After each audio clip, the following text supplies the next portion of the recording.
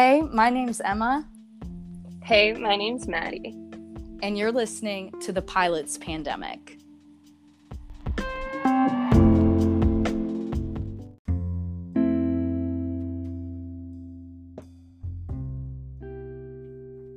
Avinola is a small batch gourmet granola that's made with grain and gluten-free ingredients.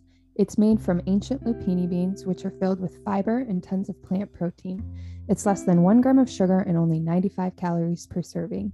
It's a zero-guilt snack that checks all the boxes, and loads of fiber to keep you feeling full. So, Emma, what's your favorite part of Avinola? Well, obviously, y'all already know I love the chocolate, but the coconut almond vanilla is also very, very good. Besides just eating it straight out of the bag because it's that delicious, I love to make like a Greek yogurt bowl, bunch of Avinola, honey, berries, macadamia nuts, maybe some pecans. I don't know, whatever my little heart is feeling. But that is my favorite way to enjoy Avinola. And I especially love this company and this brand because A, it's a small business, and B, it is women owned and created. We absolutely love Maggie. And if you haven't already, go back and listen to her episode. But you guys can use discount code Pilots Pandemic for 15% off your order of Avinola. So code Pilots Pandemic.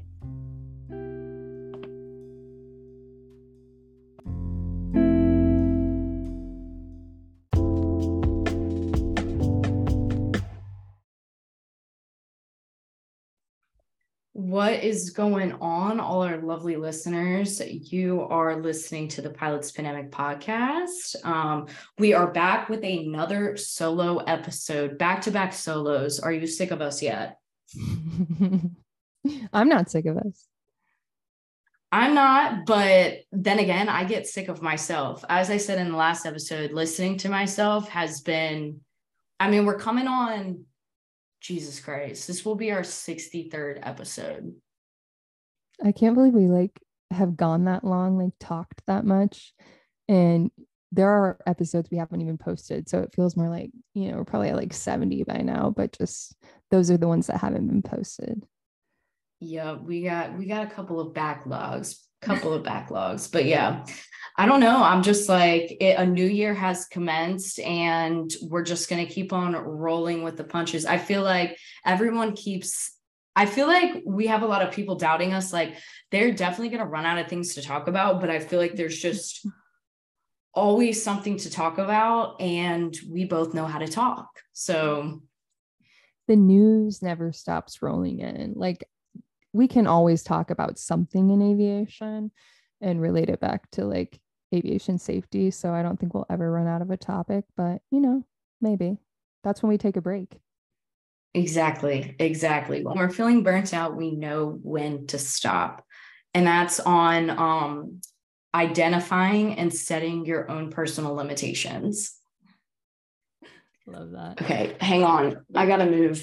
Jack's over here eating food, and I know it's gonna be picked up by the camera. Come over here. Anyways, so we have some aviation news that we're gonna get into today. Before that, Maddie made a little note, nothing is new for me. Not a single thing is new for me.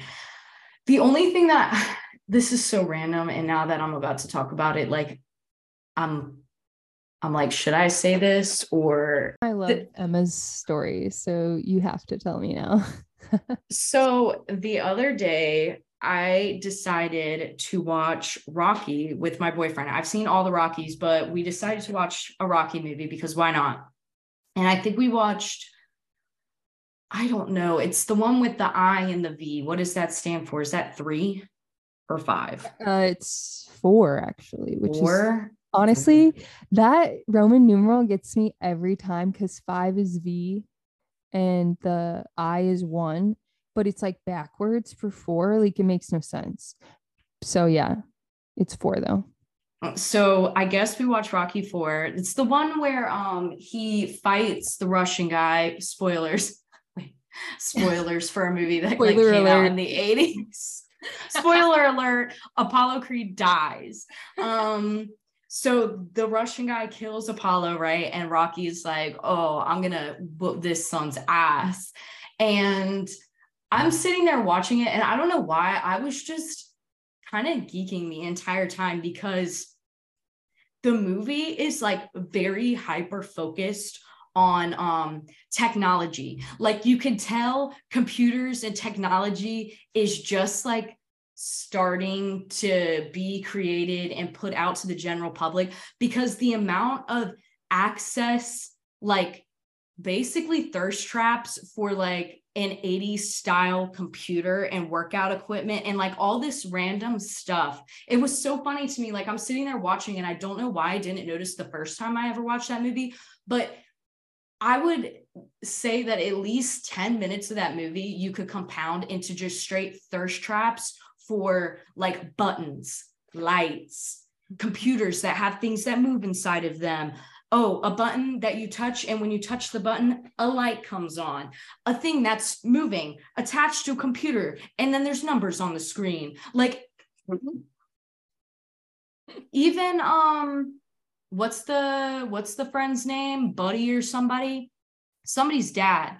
And Rocky gives them like a little robot girlfriend. And even that, I'm just like, there's such a heavy emphasis on technology. And I just thought it was very funny. I thought it was very funny. I thought it was kind of cute.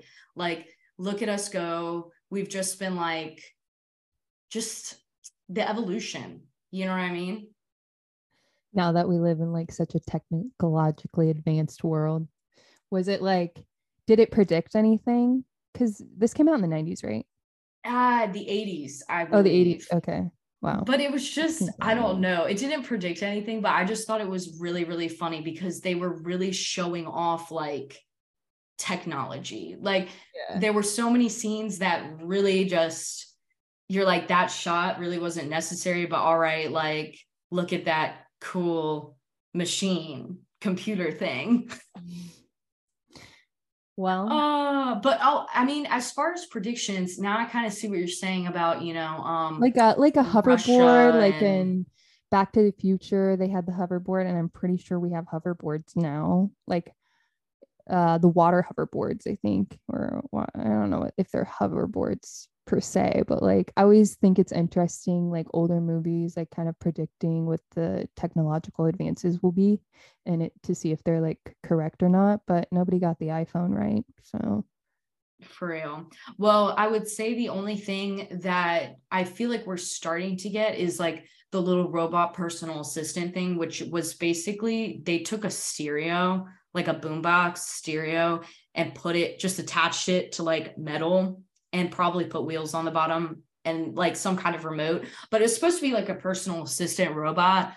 And I feel like we're starting to have more technology like that. Like we have the Roomba. Now they have this new little Roomba thing, and it kind of looks like a little person, and it rolls around, and it's basically supposed to be like home security. So like films, and I guess if it feels a threat or senses a threat, like alarm will go off, or it'll start recording and sending you the video, something like that. So I feel like that's the only thing. But you know what's funny is the way that we predicted the future in the 80s and the 90s, like we really aren't there yet. Like in the 80s and in the 90s, we were supposed to be having flying cars and like a flying utopia city. Yes. It's not happening. The closest thing we have is Dubai. Yeah. But still, well, I guess we have self-driving cars. We got Tesla. But which barely work. You have to keep on touching the wheel. True. Someone just got pulled over because they were able to like do so, like they bypassed that, and they were like police were chasing them. I don't know where this was either, but I just remember reading a news article about it. And somehow they put like a weighted thing on the foot pedal, which like bypassed your hands having to be on the wheel, and they fell asleep, and the cops were chasing them. And like obviously the car didn't pull over ever because the person was asleep. So there are ways, obviously people will figure out ways to bypass those things. But the one thing that we are doing is like trying to do space tourism, which is kind of like a prediction. True. Do you want to go to space? Like, if you had the opportunity, would you do it? No, fuck. What the hell? No, no, no. I said I wouldn't go either. Like, I'm not really like into it, but my husband is, so. I am not into that, not one bit. I feel like I definitely wasn't born yet when the teachers went to space and they all died, but stories like that and things like that have really traumatized me as a kid. And I just don't feel like, I don't know, that's just a type of adrenaline that I would never want to seek. Yeah, I'm good staying at home. Like, I just don't trust the process and the safety process of going to space. I feel like it's always like it's kind of like still in testing mode. Yeah, So, like, bro, 1 in 5 chance you're gonna explode and die, like a yeah. fiery, burning, like just terrible, terrible death. And also, I get like culture shock and like shell shock and so much just like weird anxiety whenever I travel to another country. Like, imagine not being on Earth. Like, at least when you get like homesick when you're in another country, you're like, well, at least I'm still on Earth. Like, eventually I'll get back to my country. Like, we'll get there some way. Like, I could always take a boat. Like, worst case scenario, we are taking the boat. There's always a way. You know what I mean? If you're in space and something happens, babes, you're not even on Earth. You're not even on Earth. Like, so just get real comfortable with the fact that there is no way home. And I don't like that. I don't like that idea. What if you just like fall out of orbit too? And like, I don't know. I'm like, what if an asteroid hits you? You know, what else is in space that could potentially destroy us? I don't know. I'm good at keeping my feet on the ground and staying at home too.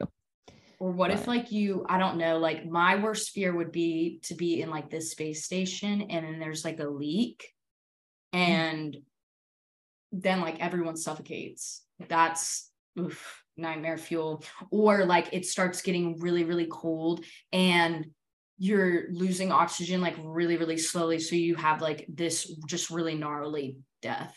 I always get the image of Sandra Bullock. I think it was in Gravity, and she like just goes off into space. She's like floating in space and like still alive. So that's weird that you just I don't said want that. To happen. So weird that you just said that, because that was the next thing I was going to say is imagine now like you're tethered to the outside and you're doing work to the spaceship and you somehow become unattached and you're literally floating away. Like you're alive, you're conscious, you're floating away and you know that there's nothing that you can do. You're going to die. Like, oh my God. Just imagine like floating in space for hours. Well, obviously you're going to run out of oxygen at some point because your oxygen tank will go out. But like, just imagine floating in space for hours and hours and nothing is out there. Like, what the fuck? I think I'd have a panic attack and probably die. Also, you're in a suit where like you can't touch your face. That's another thing that would give me like, that would add to like the claustrophobia, like the mania of it all, just like the nope. Okay, so we don't have any space dreams. Emma and I are good with staying on planet Earth. That's good to know. But we should probably move on from space talk to let's do that. To an awesome new study that is happening. I want to tell you guys about it. Girl, don't you what? Back your ass up. Oh, do you want me to talk about me learning? Yes. Okay. It's another side note from the side note. So I finished 2 ground lessons with Jesse. He's actually like a really good teacher. Like I think some people wonder like, oh my God, like your husband's like teaching you how to fly. He does have his CFI, CFII, and his MEI. So, but he honestly, I really believe he was like born to teach, which that's what I love about him is he's like very patient, very good at like explaining things, really good at like listening to you and your questions. Like if you don't understand something and you're like, but can you explain this in a different way? Or I don't get the concept you're teaching. Like he's very good at like making you understand. So I've done 2 ground lessons with him. learning about spatial disorientation, which I'm already like, dude, I hope my fucking inner ear never fucks up in the plane because that sounds scary. But yeah, and then I wrote my letter to this guy that owns my dad's plane. And if you guys are wondering, like, how do I know who owns this plane? All you have to do is go to like the FAA aircraft inquiry and you type in the tail number of a plane and you can find out who owns it and where they live and everything. So that's how I figured out who has my dad's plane. Lurk alert. Yep. Private investigator here. So I wrote that letter. I got to send it out today. But yeah, and I'm staying strong on my dry January goal too. So all is good in the hood over here. Wow, 10 days, 10 full days. That's Isn't that wild? That's Last wild. night, Jesse was like, he looked at me and he was like, what day is it? And I was like, it's the 10th. And he's like, oh my God, January is a long month. I'm like, yeah, 31 days. I'm like, you can have a drink if you want. He's like, no, because you know what's going to happen is you're just going to give me shit if I do. And you'll be like, I beat you because we're both competitive. So he's literally only staying in this dry January goal because of me for the competition. Yeah, But if you turn it into a competition, that's how you can really stick to a goal. Like, and I feel like couples, like especially married couples, seriously are so competitive against each other. It's like a very low-lying type of competitiveness that definitely exists in all relationships. And that's a good way to get a goal done.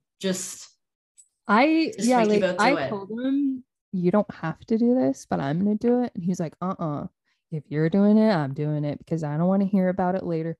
But like, honestly, I wouldn't give him shit because I know he likes to have his like cocktails at the end of the night sometimes. But I mean, I think it's good for us. Like it makes us kind of think about like, oh, if I'm not drinking, like what else am I going to do? So I've just been like gulping down diet Pepsis, and Jesse like every night is like, I'm making hot cocoa.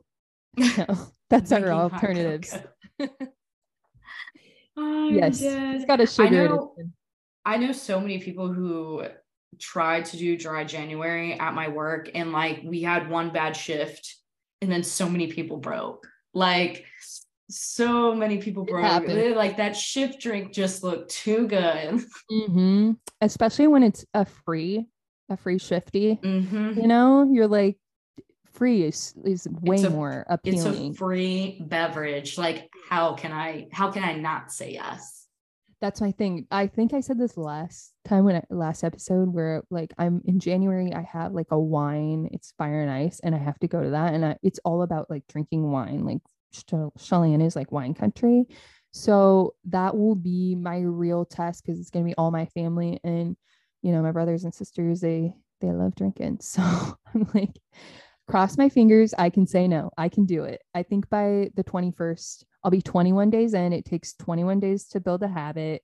I think I'll be good. You got this. I'm rooting for you. Okay, so now can I talk about the study? Yes. Okay, yes. Awesome.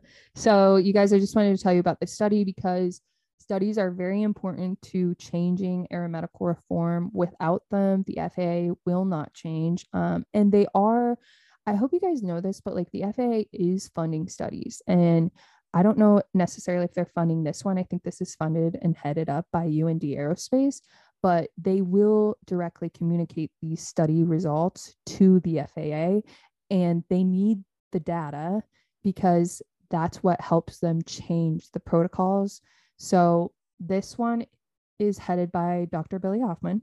And he asked me to share these with you guys. So it's a new qualitative study, like I said, headed up by UND Aerospace. The purpose of this study is to explore and understand aircraft pilots' knowledge of and access to healthcare. So that's the whole purpose. It's like a 5-minute study, 5 to 10 minutes. It doesn't take very long. It's totally anonymous. If you get halfway through the questions and you don't want to answer them, you don't have to. It's for any pilot. So I know I had a couple people ask me, like, do I have to be part of the Air Force or do I have to be an airline pilot? The only requirement is that you're a pilot to take the study. So help us help you by doing these studies for us so we can change aeromedical processes. Yeah, aeromedical reform. Woo. Yes. And we'll link it to the show. I'll put in the show notes. So I yes. also working on a Canva right now, so I'm trying to post something, which by the time this comes out, I don't know. I hopefully will have already posted by the time this comes out. So go to Instagram and hopefully there will be some information there and you can access the link in the bio of our IG as well. If for some reason it's too complicated for you to go into the description, which or DM us. I have the study link also in my bio. Or you could just DM me. I can send you the study link. We'll do that for you guys. It's pretty easy to do. And Emma, you've taken the study. My husband's taken the study. So don't be scared. Seriously, don't. Like, it's not. I feel like people think it's going to be these super incriminating questions, but they're really not. They're very like answering these questions are not going to get you in trouble is basically what I'm trying to say, to make a long story short.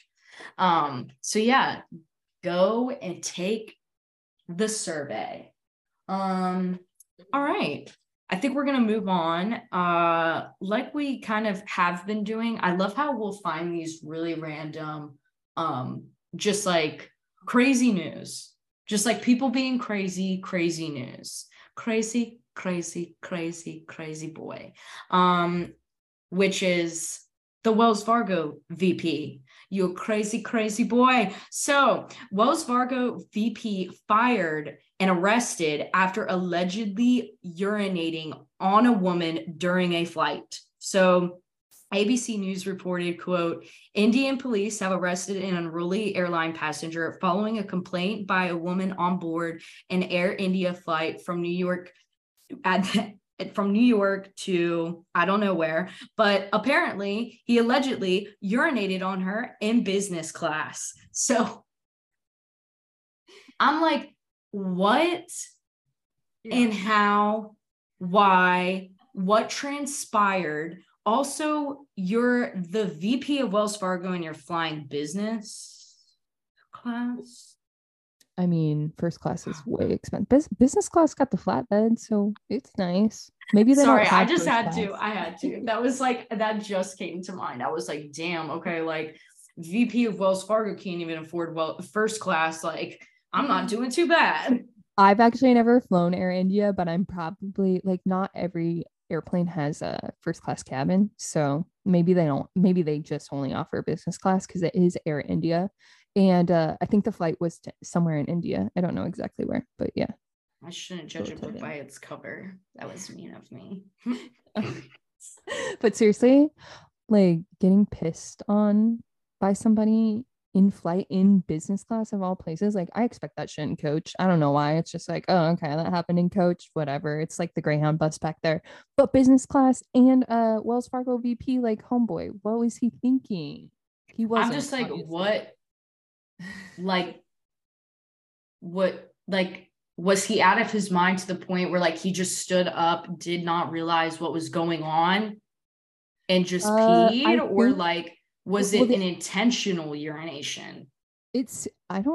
So like what the article kind of explained is like he had been asking everybody in business class all different kinds of annoying questions. Like he was obviously belligerent, but for some reason he picked this woman to pee on. So I think obviously he had too much to drink. And then in another article, I don't think it was this ABC News one, but I had read that he was like begging the woman not to tell his family because he's a family man.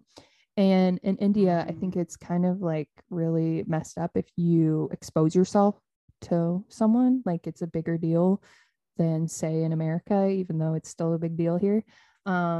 So I think he went to jail, and he could go to jail up to 3 years, but a lot of people at the airline were mad because they only banned him from Air India for 30 days. So they caused like a stink about that.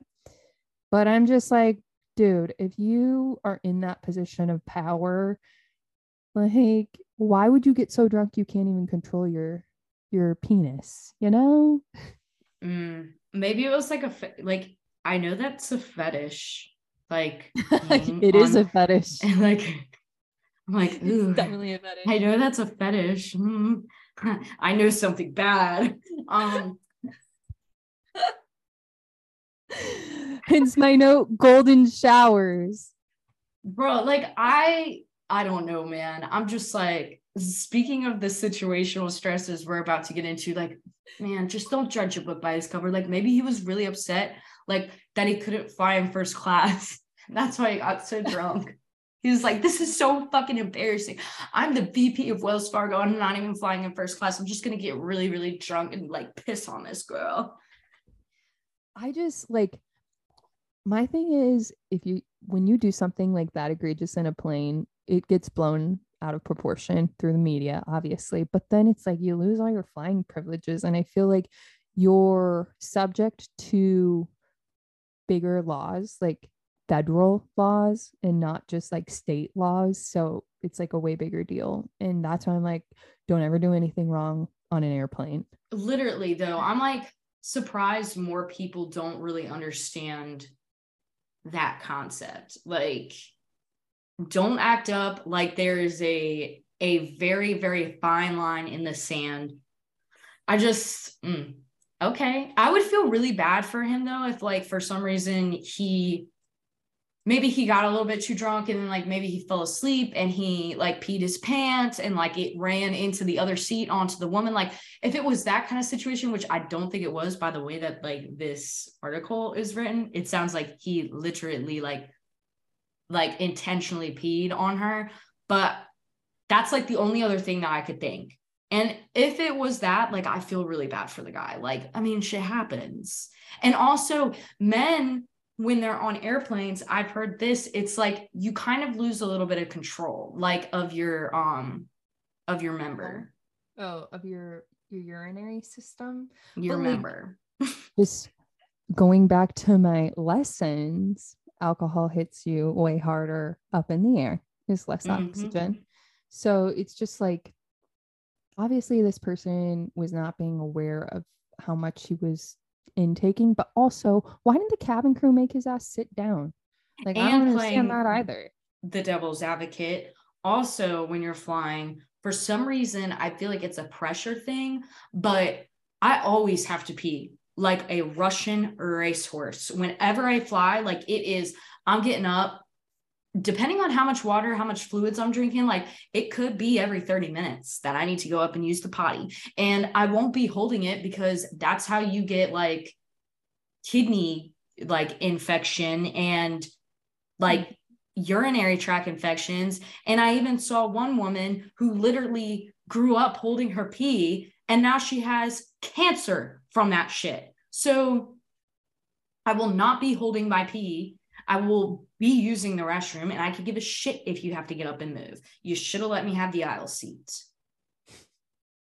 Period. Didn't someone get mad at you because you had to get up yes times to go to the bathroom? Yeah. Oh my god. Okay.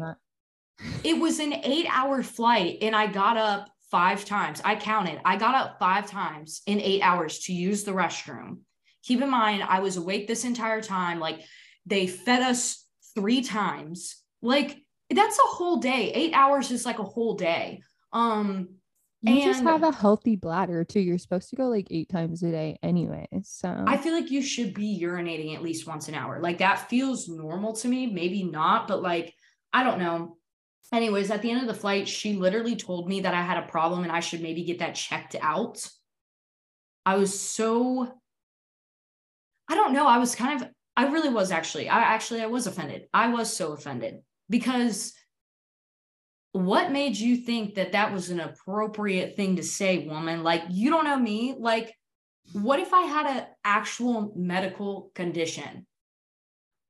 Seriously, that's on them. Like, I feel like people just assume so many things in their mind that they don't really know. Like, they've made up their own story in their mind, and that's why they're getting pissed off and they have no idea what like the reality of things. So fuck that person. They don't know you.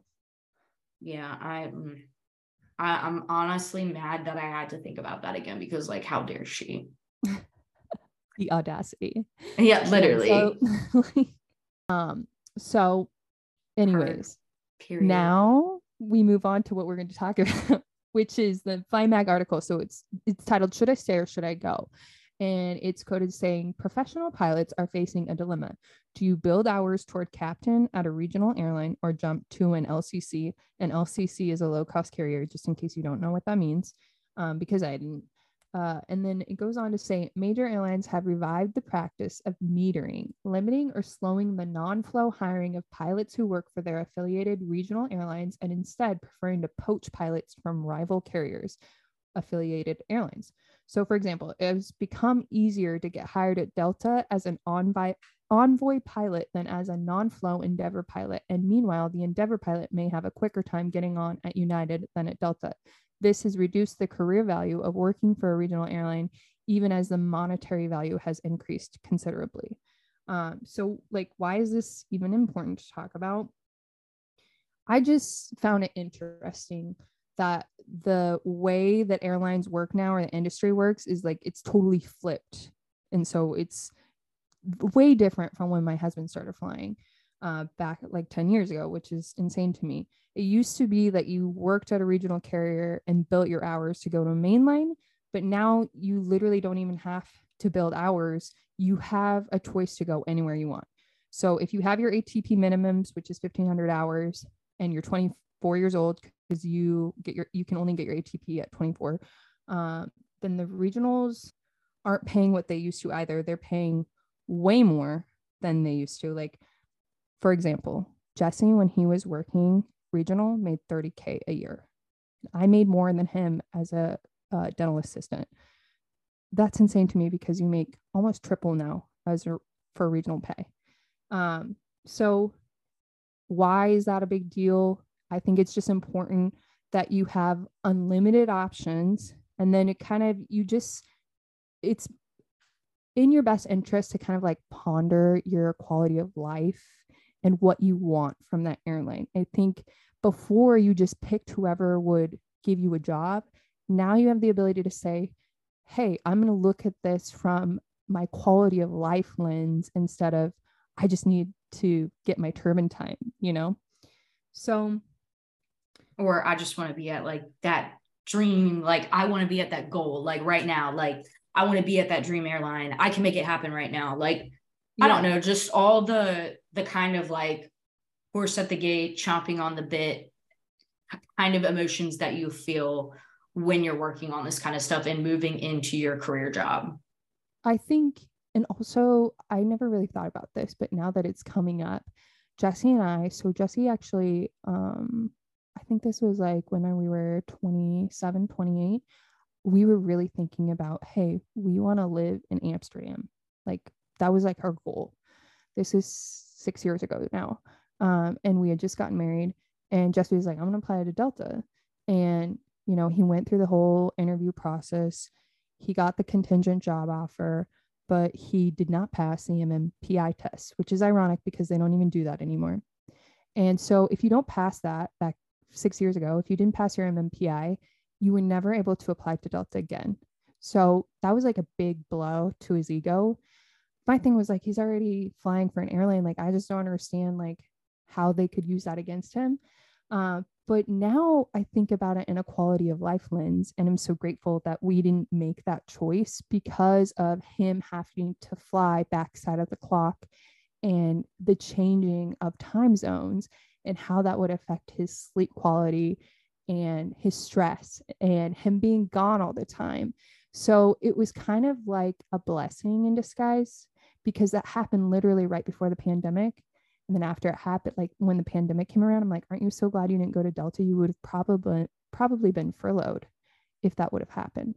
So those are the kinds of things that I think about now that I'm just trying to shed light on for like the young aspiring pilot. But now you have the ability to think about like what is best for my own quality of life. And I think that's important, because those are the things that create like a better life for you, because it's not all about making money. Period. I heard that. And I mean, to each their own. Like, I think definitely everyone has their own set of preferences, and it's like no hate to anyone else. It's just, yeah, that's a lot. Like, And even I think the important message, like the even more important message in that all is like sometimes you might not get exactly what you want right away, but you might find out within time that that's you where you are is exactly where you need to be. Oh my God. Yeah, I think I just made that up just now. I think, hey, that was a great point. I love that. It's like find the silver lining, even if it's bad news, or there always is a silver lining, even if you refuse to see it. Like, I feel like down the road, you will see like everything turns out the way it's supposed to turn out.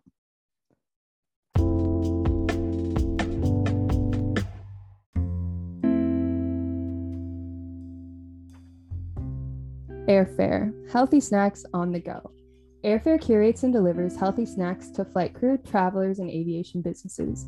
They've sourced more than 50 snacks from small businesses across North America. Hundreds of pilots love these snacks because they are healthy, unique, and have a long shelf life. And they're perfect for keeping you feeling great in the flight deck. Our listeners can get 50% off their first order of customizable snacks using our discount code PILOTSPODCAST at checkout. So go visit airfarepouch.com to check out all the snack options and learn more. Again, that's airfarepouch.com to use our code PILOTSPODCAST for 50% off your first order of truly healthy snacks.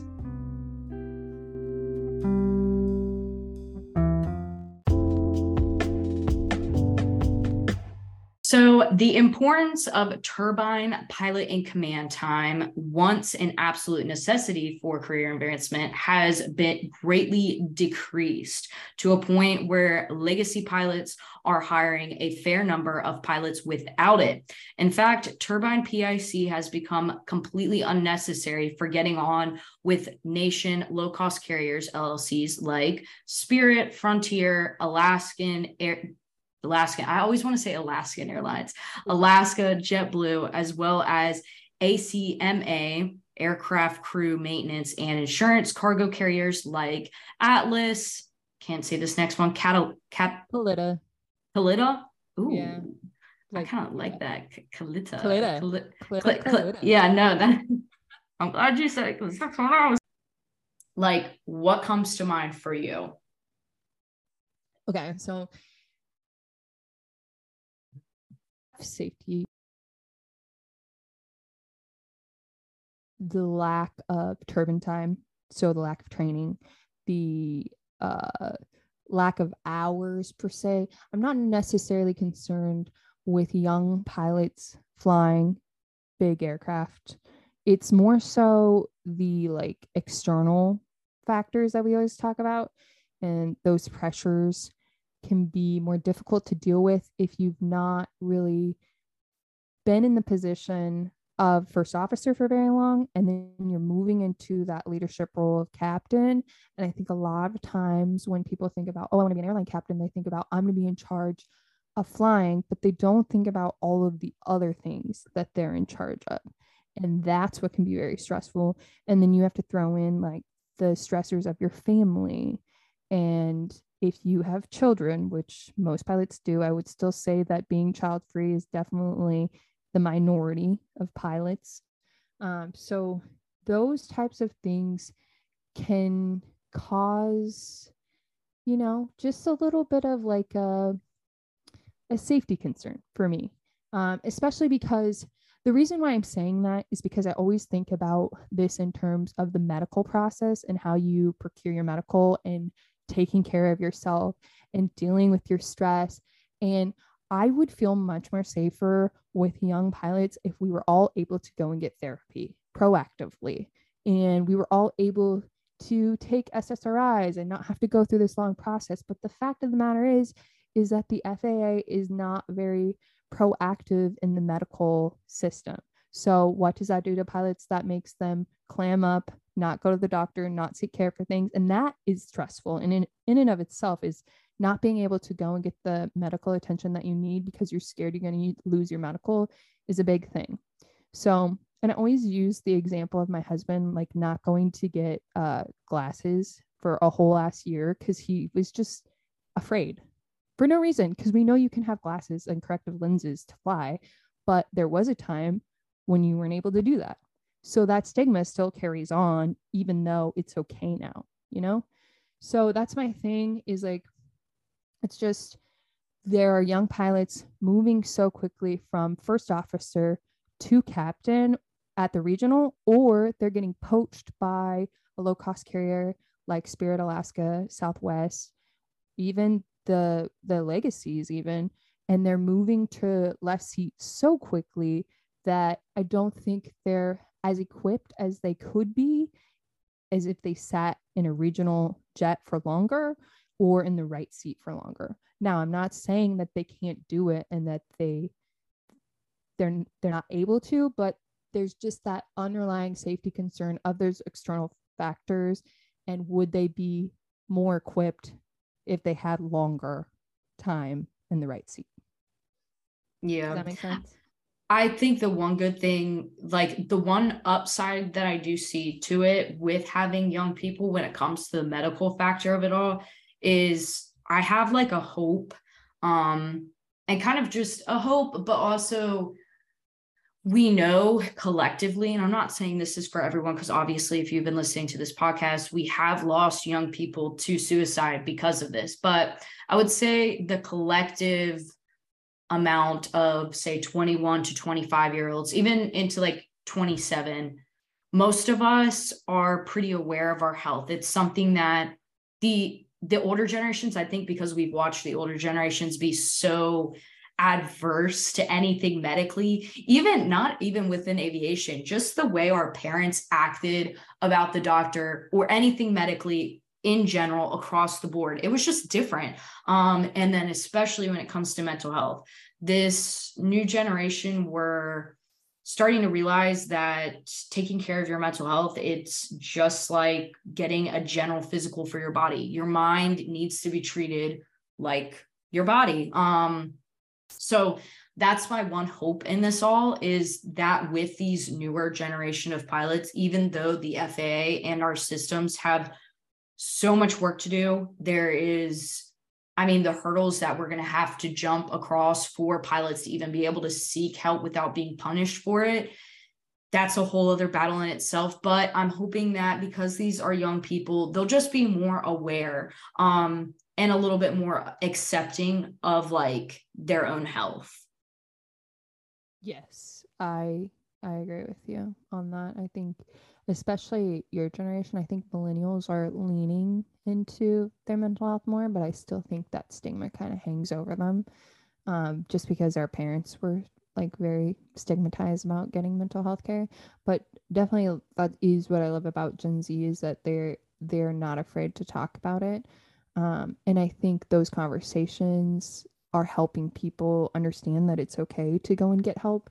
But it's still that it's the FAA stigma. Like, dude, we still have people who won't sign our petition or won't do these studies because they think the FAA has the time of day to like care that much about them that they'll come and seek retribution. And that's just not happening. So it's like, how do we work towards removing that stigma? And that's obviously changing their medical system. I just think it was like noteworthy to point out that stressors without like the time it takes in the right seat, like, I guess I don't know how to phrase that. I think what you're trying to say is like the point that you brought up earlier, which I thought was like, I think made me really think when you asked me like, what would you do? Because I hate confrontation. I don't like conflict. Like, what would I do if I was in a situation to be able to handle that? And of course, my first answer was like, well, I wouldn't be in that situation.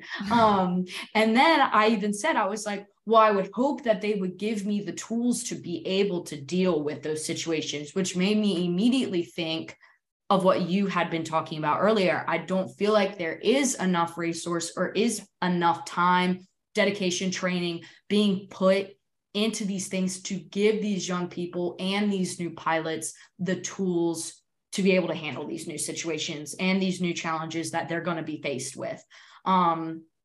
So yes. It's not even necessarily, I feel like, about age or your ability, or even like put all of that aside, external pressures, all of it aside. It really boils down to like how much I hate to say the word education. I don't like using that for anything like aviation. I would say training. Like, how much training do you have? How much resource do you have? Is your company really going to put the time and dedication into you to make you a worthwhile pilot? Somebody who's able to be 24 years old, say you are 24, 25 years old in a captain's position. If you've been given the appropriate amount of training and had that experience, I see no issue with it, but it just all boils down to, as we know very, very well, and time again, these airlines don't give a shit about safety. They don't really care about their pilots. You're just a number. They sure as shit don't give a damn about the passengers. Like, so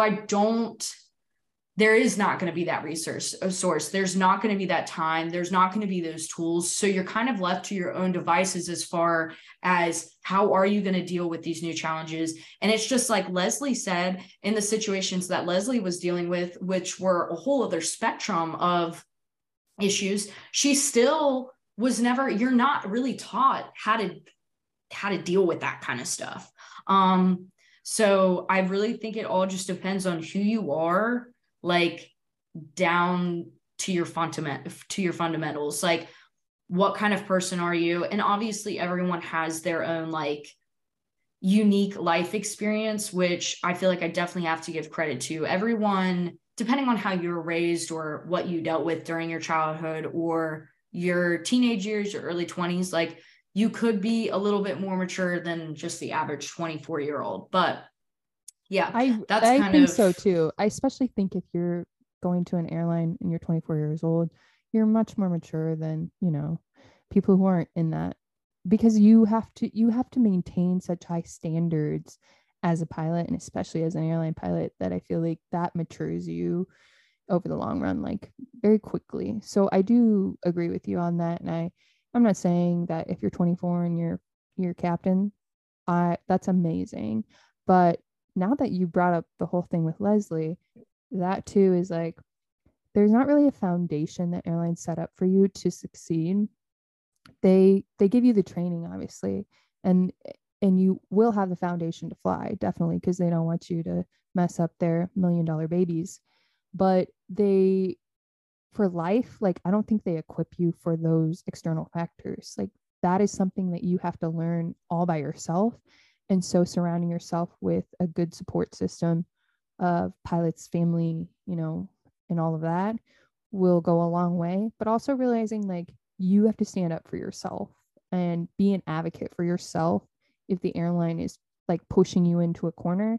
And it should be a red flag for you. If ever you feel uncomfortable, that's all you have to say is like, I don't feel comfortable, and slow down, make sure everything's okay, do your checklist, all those things. And it's okay to go slow, because I think the airline industry always pushes you to go at such a fast pace that sometimes you don't have the time to think about those things. So that's kind of one thing that I've learned from my husband, is he has really realized as a captain now, like, we're going to slow the pace down, even though everything's about on-time performance.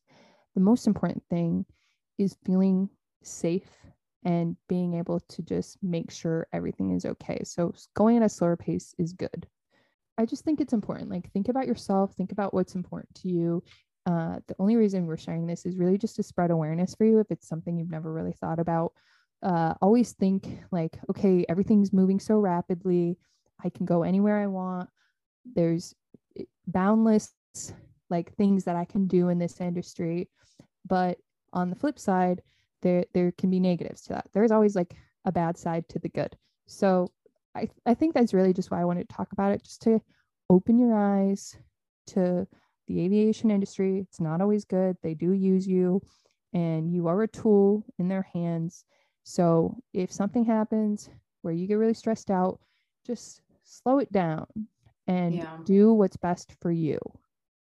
And this isn't like to discourage anyone. I feel like if you're a first time listener and this is like the first episode you've ever stumbled across, or you're just like a one-off listen and you're listening to this, I feel like it definitely comes across as discouraging. Like, we're taking just a big giant fat dookie shit all over your dreams and your goals and your aspirations, which we're not. Like, go get your bag, like, do you, like, we're proud of you if you can achieve these kinds of things. Like, that is a remarkable feat, and there's just that's just something to be so proud of. But with what we talk about every single week on this show, we're about mental health. We're about slowing down. We're about taking off the rose-colored glasses, seeing it from a different lens, seeing it from another perspective, and kind of telling you the things that you might not want to hear. But it's like that advice that your mom gives you that you're like,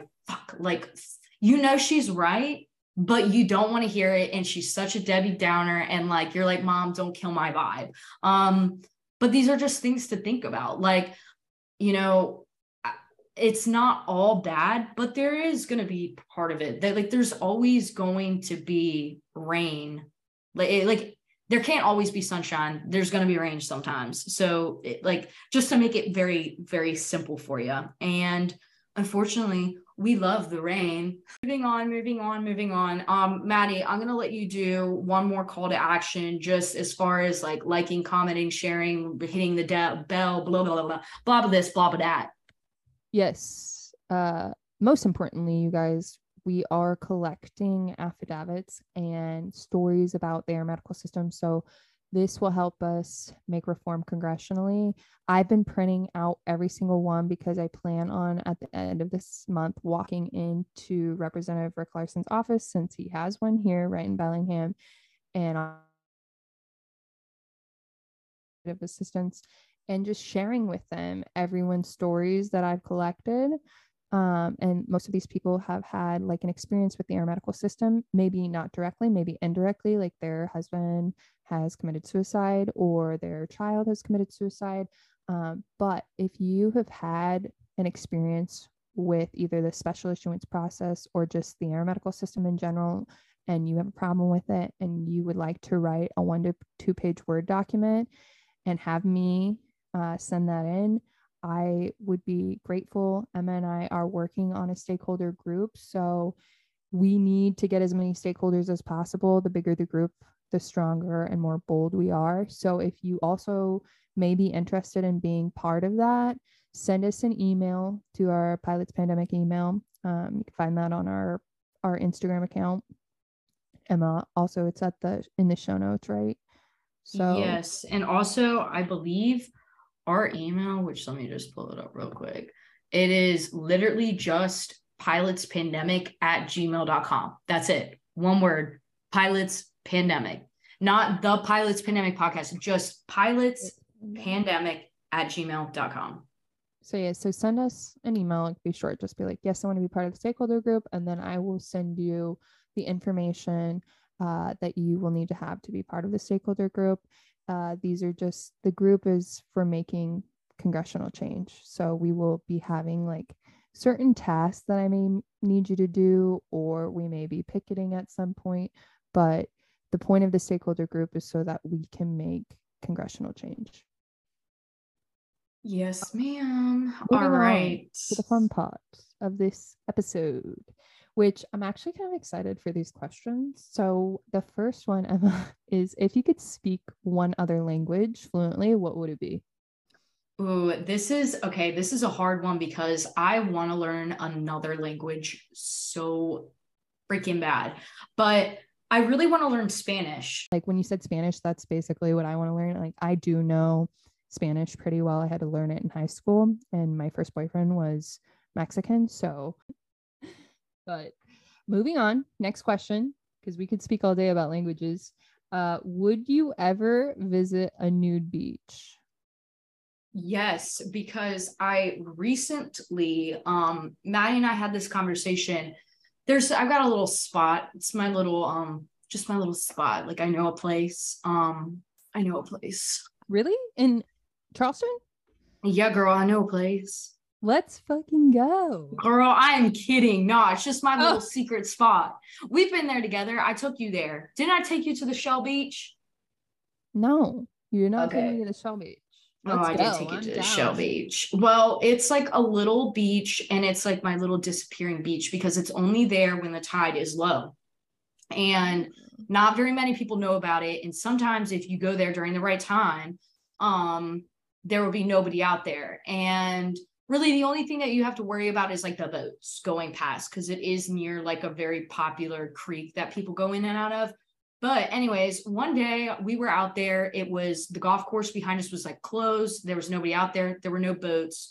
And, you know, I was like, I'm gonna take my top off real quick, you know, because why the hell not? You know, like a little nudity ain't ever hurt nobody. And the minute my tatas saw the sun, the amount of endorphins that I felt, like the serotonin boost was so real. And now I understand the whole sunning your butthole trend, because I low-key think that's they're probably onto something, because I kid you not, like the way that it felt to just be topless.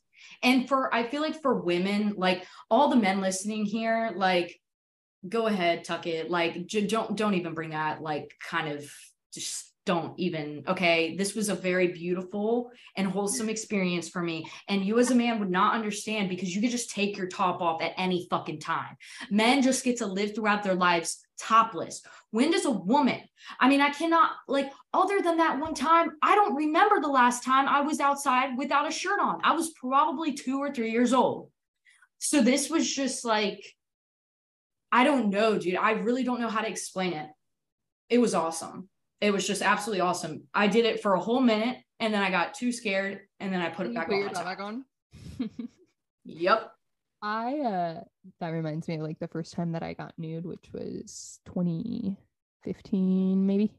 The first nude beach I went to was in Australia with my husband. We were on vacation. It was Thanksgiving, and we were like, we're getting away. We don't want to do anything with our family. We want to go to Australia. So we were in Byron Bay, which is on the Gold Coast, and the beaches are like sprawling there. So you can go nude anywhere.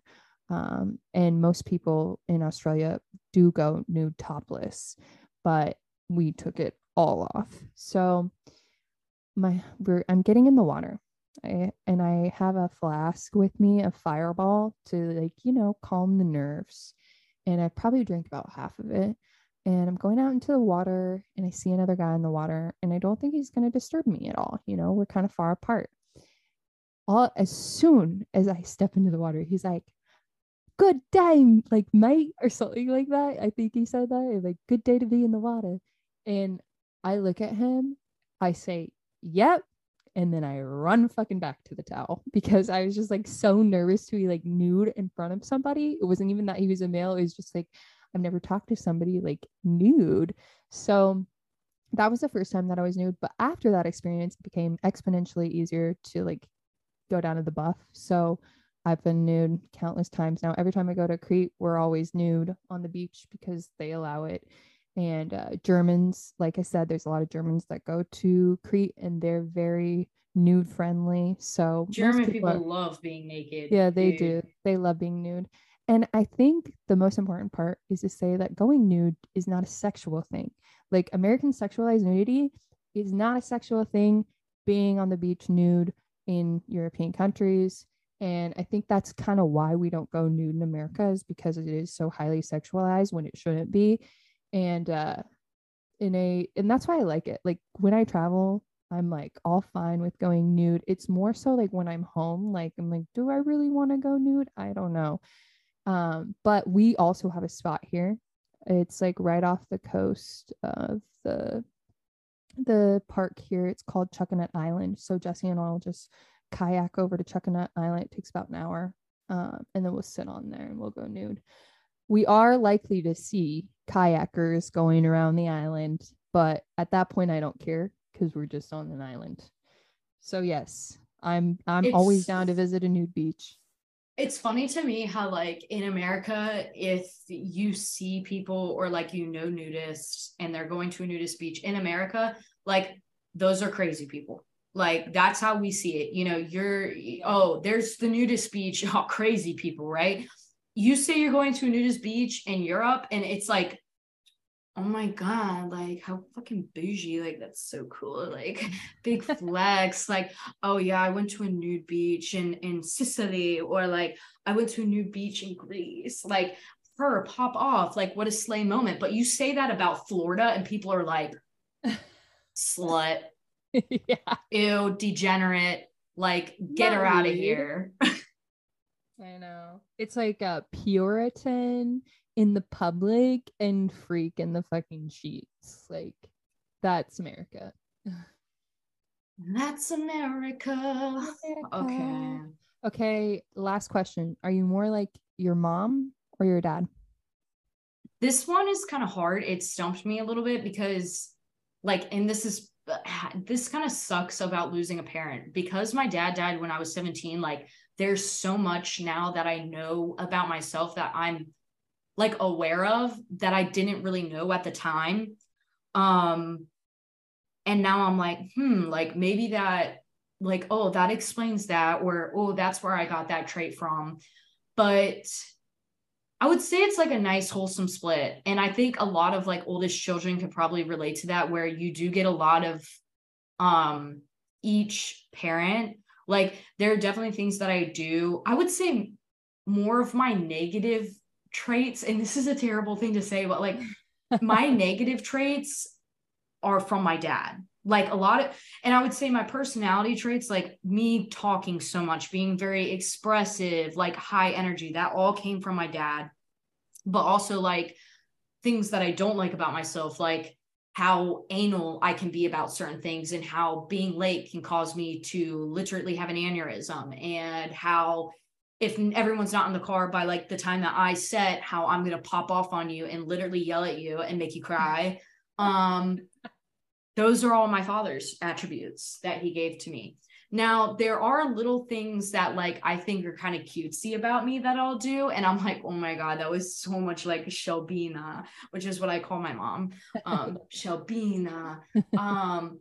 And little things like that. And obviously I have gotten some like negative attributes from my mom, but like my humor and the things that I think are funny and the things that I say, like I have noticed the older I get, I'm like, oh my God, that was Shelbina. Like that was not Emma, that was Shelbina.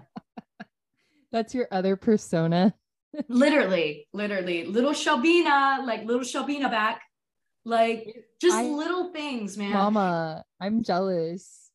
Yeah, but I love my mom. Like me and my mom, I mean, it's so funny, and I feel like a lot of women feel this way, like mommy issues, but it is so weird how when I live with my mom, like we get along, but we don't really get along. And then the minute that you move out and you're like an adult, me and my mom get along so well. Like that is my girl. That's my girl.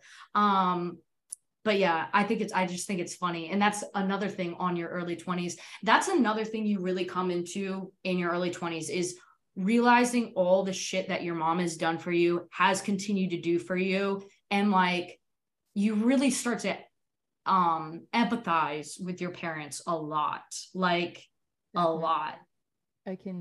That is what happened to me. Like after I moved out, went to college, I realized like, wow, I was such a little shit when I was a teenager. I was so mean to my mom.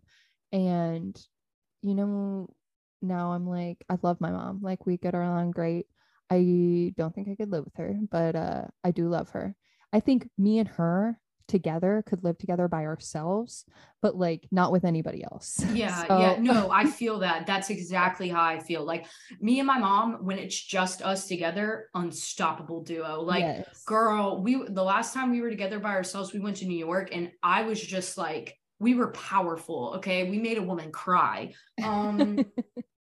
I tell myself that we made her cry. I told you the code story. We've heard the code story. Yes. Like, don't make me tell it again. But I totally feel you on that. Like, I feel like me and my mom, if it was just us, like very, very like compatible. So like we understand each other.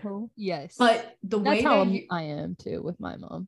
But it's literally the fact that we have brothers. Like men are fucking brothers. They ruin everything. They really fucking do. Like, men, I literally, we love them. No. But yes, Loathe it adds like a entirely. different like dynamic, and then that's where the conflict happens. So I think I honestly, it's sad for me because my biological father died before I was born. So when my mom was 5 months pregnant with me and my twin brothers. So I really don't know what his personality is like because I only hear stories from my mom. So it's hard for me to like decipher, like, am I like my dad? I know I have like some of his physical features, like my broad shoulders, how tall I am, my fucking freckles. But like I don't know if my personality is like him. I will say I got my aviation and love of aviation from my stepdad, and that I am more outgoing because of my stepdad. Like he was like your dad, like talk to everybody, very anal. He is like love to be in the spotlight, and whereas my mom is not outgoing like me. So I feel like I got those traits from my stepdad. But as far as looks go, I do look a lot like my mother. People tell me all the time, you look just like your mom. So I agree. Although my twin brother, I always say, like, if I took away his hair and just pretended he was a girl, like he looks exactly like my mom. So it's weird to see those physical traits play out. Like, who do I look like more? But yeah, I definitely look like my mama. It's the looking thing is one that, like, I don't know. Nobody has really ever told me I look like my mom other than like my aunts and shit. They'll be like, oh my God, like you're like so much like your mom. But they say the same thing to my sister. My brother looks just like my dad. Like I can see it in my brother. But me and my sister, I don't know. Like my sister, I feel like looks a little bit more like my mom in the face, but she also has so much German attributes that she got from my dad. Like her body shape, like her face is like very round in like the most beautiful little Danish croissant looking way. Not to interrupt you, but I did tell you look like your Uncle Andy. Like you did tell me that, which like I'm not trying to toot my own horn. I wanted to say it, but like, I'll be big. I'll say it because literally, I think before you told me like who was in the iconic picture that's part of the petition of your dad and Andy in the cockpit, I didn't know which one was your dad, so I just thought it was Andy who was your dad because you look like him. See, so. And I will take that and I will eat it right up. Scumbity yum yum Oh my God, that scared the Did you hear that? Yes. It sounded like you like breathed like really deeply. No, it was the door just like opened. It just cracked and there's nobody over there. Okay, we need to wrap this up because I had time to sage the house again. It's Uncle Andy saying, "What's up, Emma?" Literally every single time we talk about him, your rotary phone rings, freaks me the fuck out. Okay, yeah, we're all done with fun questions. So, all right, well, that is the end of this week's episode. I hope you're not getting too annoyed with us, but yeah, I think it's good. Like we had some back to back